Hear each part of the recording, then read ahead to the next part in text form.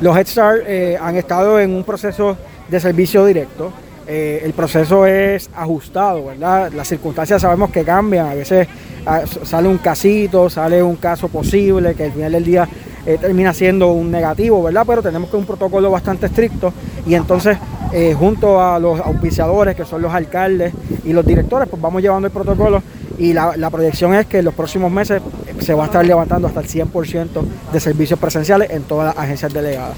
Con nosotros, como la Oficina de Colaboración Estatal también, de Head Start, tenemos el llamado a trabajar en conjunto con todos los directores de los programas de Head Start. Así que hemos estado en colaboración con la Asociación de Directores de Head Start en Puerto Rico. Estamos trabajando un plan de trabajo que vamos a estar detallando más adelante y le vamos a estar invitando con mucho gusto a esto para entonces poder atacar ciertas áreas que entendemos como campos de oportunidad para transformar los servicios en Puerto Rico. ¿Sigue la comunicación directa con los alcaldes? Ciertamente, eso es sumamente importante. Es la clave del éxito para lograr servicios esenciales y lograr mejorar y hacer mejoramiento continuo. Así que esa es clave del éxito, trabajar de la mano con los alcaldes, se atienden personalmente, ¿verdad? Y intentamos resolver todas las necesidades de los municipios.